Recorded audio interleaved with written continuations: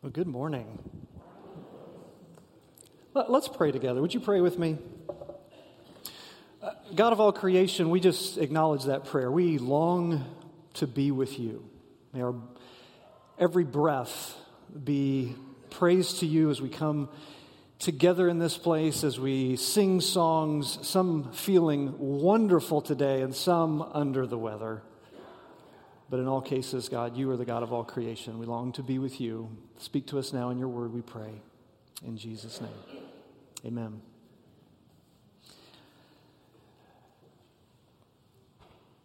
Miss Houston was her name.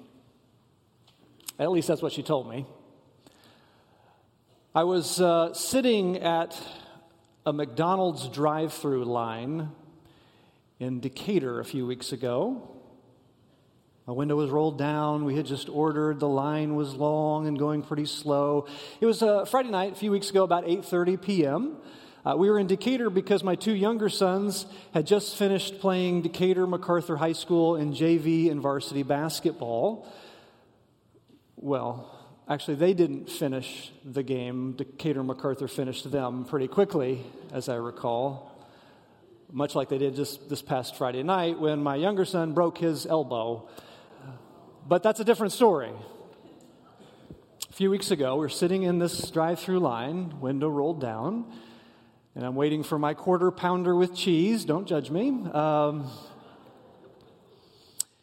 When across the way, I saw a woman walking towards the car in the fake grass around McDonald's. She made her way towards us, and she yelled out, "Hey! Hey, I see you," she said. And so I looked over at her, and she walked all the way over to our car and stuck her head right in my window within inches of my face. And she said, "Got any change? Got any change? I need to feed my baby." She said, "They're in the restaurant and they're hungry, but I don't have any money for them." And a cascade of emotions began to flitter into my heart, Hey, just give her some money.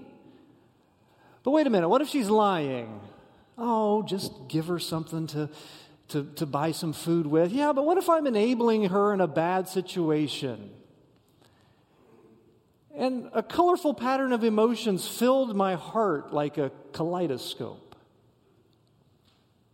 Nothing's more nostalgic for me than that old toy, the kaleidoscope. Do you remember those?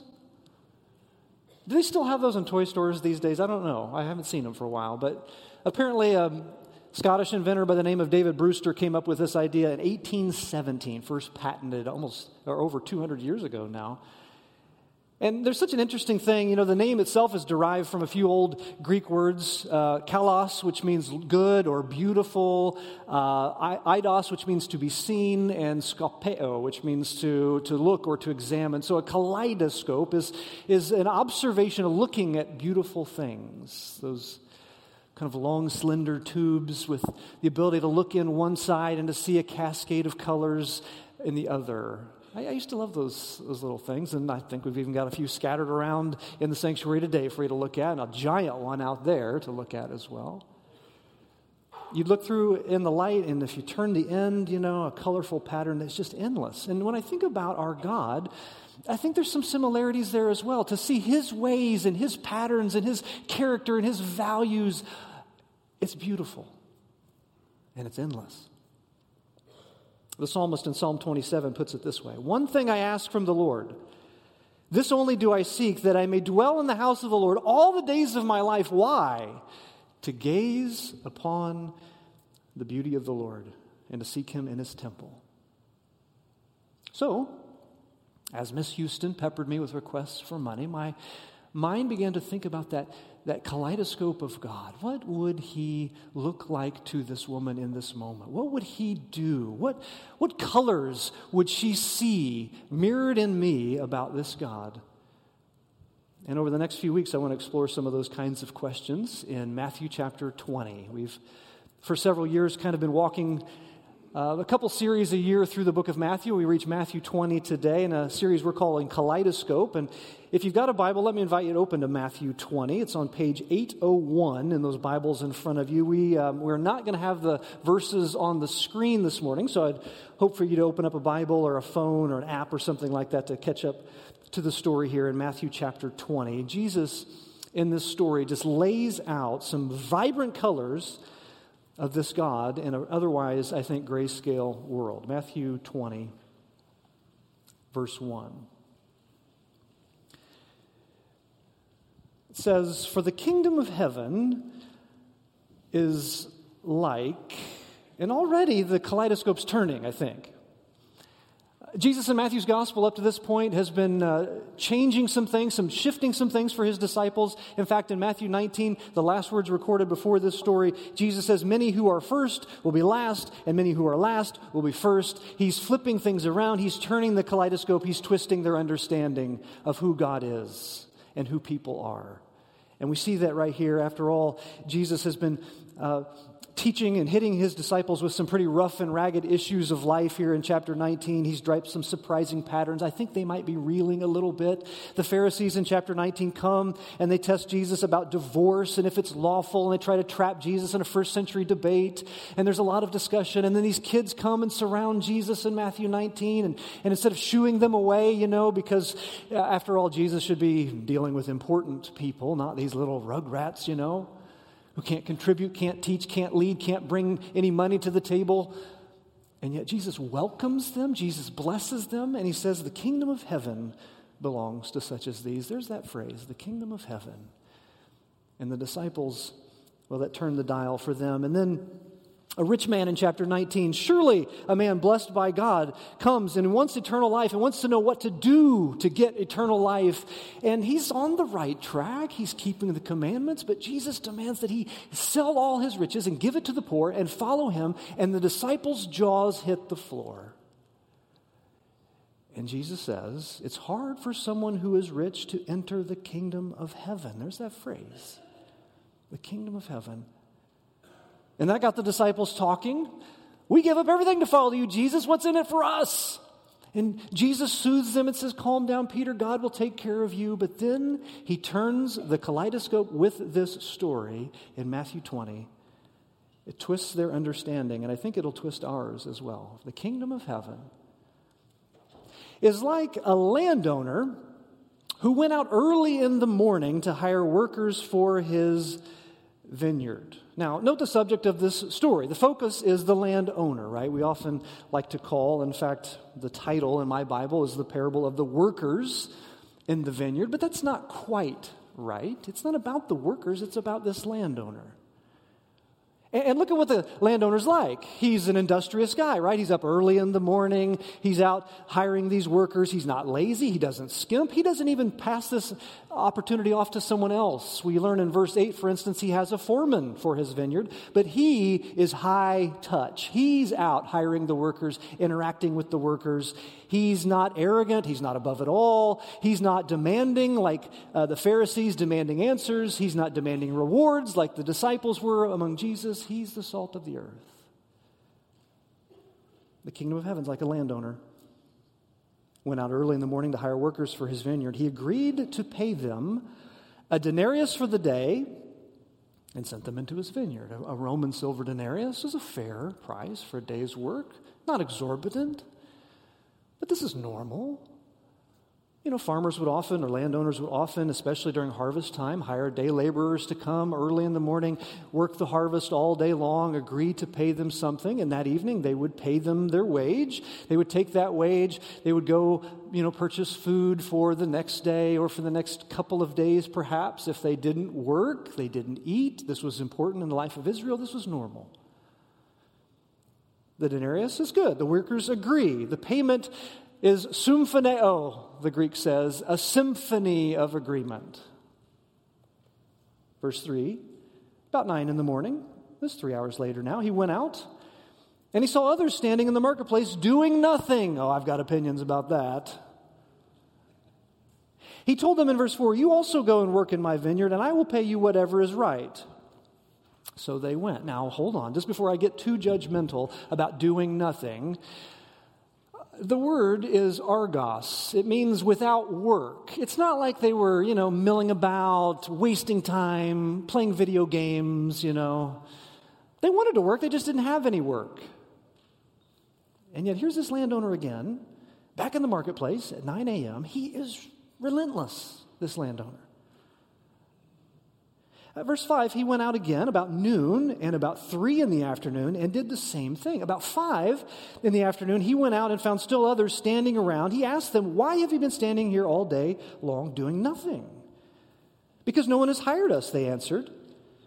And he said to him, "You also go and work in my vineyard." Now things with this landowner are just wacky. Okay, this is just weird now, all right? People, especially in the first century, landowners knew how much labor they required to work in the vineyard.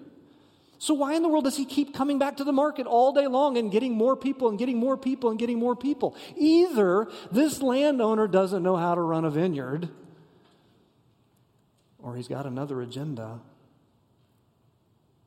What is his agenda? I don't know. The story doesn't explicitly mention a need for more workers. Here he is nonetheless. The story just twists into all kinds of new patterns. And I wonder about these workers too. Who are these workers? Have they just been sitting there all day long with a thumb up looking for work? Have they been coming up to every open window they see, sticking their head within an inch of somebody and asking for help? Is that what they're doing? Did they get there late and miss their chance for work? Well, part of me says serves them right. If you don't get there on time early in the morning to get some work, then you don't deserve a payday. Yeah, except some day laborers in those days were also tenant farmers. They may have owned a small plot of land themselves. Maybe they were up really early tending to their own farm and didn't get there quite in time to get hired. Or maybe they were caring for aging parents or little children. Or maybe they had to walk from far away up rocky terrain and massive hills miles away to get to this place, and they didn't make it just in time to get hired in that moment. You never really know a person's full story just by looking at them, do you? But here's this landowner. He's almost irresponsibly persistent, right? He's going out multiple times, back to the market, back to the market, back to the market. Doesn't he have a vineyard to run? Doesn't he have people to manage? I mean, it's almost like he cares more about these stragglers in the marketplace than about the profitability of his own land. Seems like a vulnerable guy to me. Verse 8, when evening came, the owner of the vineyard said to his foreman, "Call the workers and pay them their wages, beginning with the last ones hired and going to the first." And the workers who were hired about 5 in the afternoon, worked about an hour, mind you, came and each received a denarius. Well, what do you know? Worked 1 hour, got a whole day's wage. He said he'd paid them what was right, but this is more than right. This is grace. What a generous guy. So, verse 10, when those who came who were hired first, they expected to receive more. And why wouldn't they? I mean, I would have. This lazy lot came in for an hour and gets a whole day wage. What am I going to get? 10 times that amount? 12 times that amount? I've been here 10 times or 12 times more than them. But each one of them also received a denarius. And when they received it, they began to grumble against the landowner. Oh, grumbling. The Greek word is gongudzo. It's an ancient Greek onomatopoeia. You know what that is, an onomatopoeia? It's a word that sounds like what it signifies. It's like the word bang or pop. It sounds like what it is. So let's try it this morning, even just to kind of get the feel of it, all right? Say gongudzo over and over, kind of under your breath. Let's all say it together. Ready? Gongudzo, gongudzo, gongudzo. Yes, you're pretty good at grumbling, I see this morning. They grumbled, and verse 12, here's what they said. "Those who were hired last worked only 1 hour, and you have made them equal to us who have borne the burden of the work and the heat of the day." Those first hired workers, notice, grumbled not because they wanted to be treated equally with other workers, they wanted to be treated better.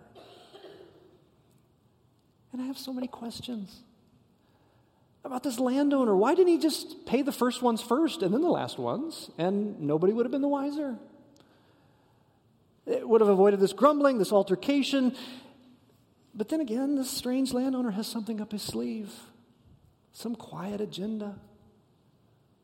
Verse 13, he answered one of them, I'm not being unfair to you, friend. Didn't you agree to work for a denarius? We had a symphony, remember? Take your pay and go. I want to give the one who is hired last the same as I gave you. Don't I have the right to do what I want with my own money? Or are you envious because I'm generous? So the last will be first, and the first will be last. Jesus twists the kaleidoscope, and a whole colorful new pattern of God and people cascades before us. And it reminds me that comparison kills generosity. I mean, just think about these workers for a moment. The laborers, writes Brad Young, should have been happy about the good fortune of their co-workers who, because of the generosity of the landowner, would now have enough provision for their family. Everybody's family tomorrow is going to eat because of the generosity of this landowner. Isn't that great? They should have rejoiced. They should have lived out Romans 12. Rejoice with those who rejoice. Instead, literally, they leveled, it says, an evil eye at the landowner. They were envious because he was generous. And they began to look down. They looked down on the late hired workers. They looked down on the midday hired workers. They even looked down on the landowner who gave them a day's wage and fair pay. They looked down and they failed to realize just how high they were elevating themselves in the process. Pride blinded them to the true colors all around them. I don't have to tell you, this isn't just a first century malady. There have always been situations that we've been able to compare ourselves with. The disciples in this text have just compared themselves with the rich young man. Later, the early church, made up mostly of Jewish believers in its early day, would compare themselves to Gentile believers coming into the church. Later still, in history, Catholic or Orthodox believers would sort of compare and condemn the late-coming Protestants into the church family. It continues all through the ages. Larger churches compare and condemn smaller churches. Smaller churches compare and condemn larger churches. Long-tenured Christians question the dedication of new believers. On and on and on it goes. Who are you comparing yourself with? Who doesn't stack up in your mind? Who deserves what they get and you don't shed a tear for them? Because after all, you've done some right things and they haven't quite got there yet. Miss Houston lied to me. She lied to me. She walked right up to my car window at that McDonald's drive-thru, looked me in the face 1 inch from my nose, and she lied to me. She didn't have no babies in that restaurant. I don't even think she was hungry. I don't know at the time, but after considering her request, with her standing there, I told her I didn't have any money to give her. I said, but I'd be happy to buy you some food here at the drive-thru if you'd like. She said, no, they won't let me anywhere near the drive-thru window. I said, that's okay. I'll tell you what. You go into the restaurant, I'll buy the food. They can serve you in the restaurant. Or even better, I'll just buy the food. I'll bring it in to you and your family in the restaurant. And she barked at me. Ha! You ain't got no change for me? I said, no. And with a huff, she turned and walked to the car behind us. And I want to confess to you, church, I thought to myself, this is what I thought. I thought to myself, she is a liar. She doesn't deserve a dime of my money. She's not hungry. She has no family in there. She's looking to swindle someone. And I confess to you, I felt good that I did not get taken. But I noticed something. I started looking down on Miss Houston. And I noticed that I all of a sudden started elevating myself higher and higher and higher. Because after all, She didn't get up early to go to work that morning like I did. She's like a late day, end of the day straggler trying to look for some handouts. She's a 5 o'clock doing nothing all day woman. Why have you been standing here all day long doing nothing? I didn't even care enough to ask her that question. I just assumed I knew her story. And as I pulled up to the drive-thru window, finally, Jody and I heard her shout for joy behind us at a car back there. Some sucker gave her money. Who would be generous with someone who doesn't deserve it?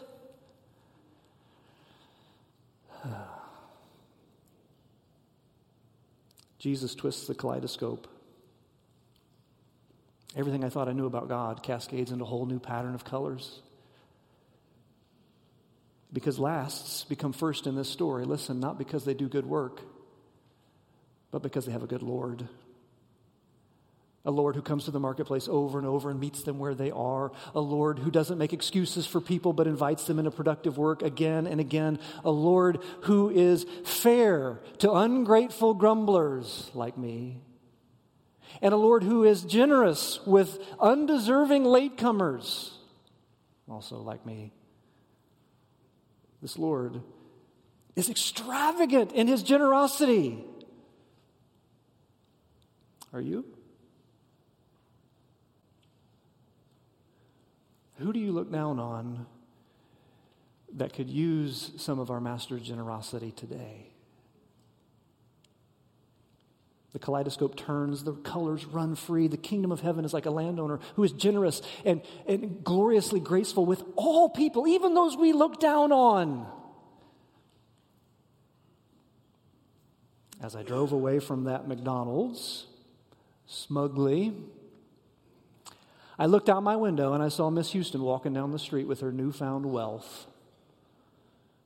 She lied to me. She didn't have any family in that restaurant. She didn't even buy any food. And she made me angry.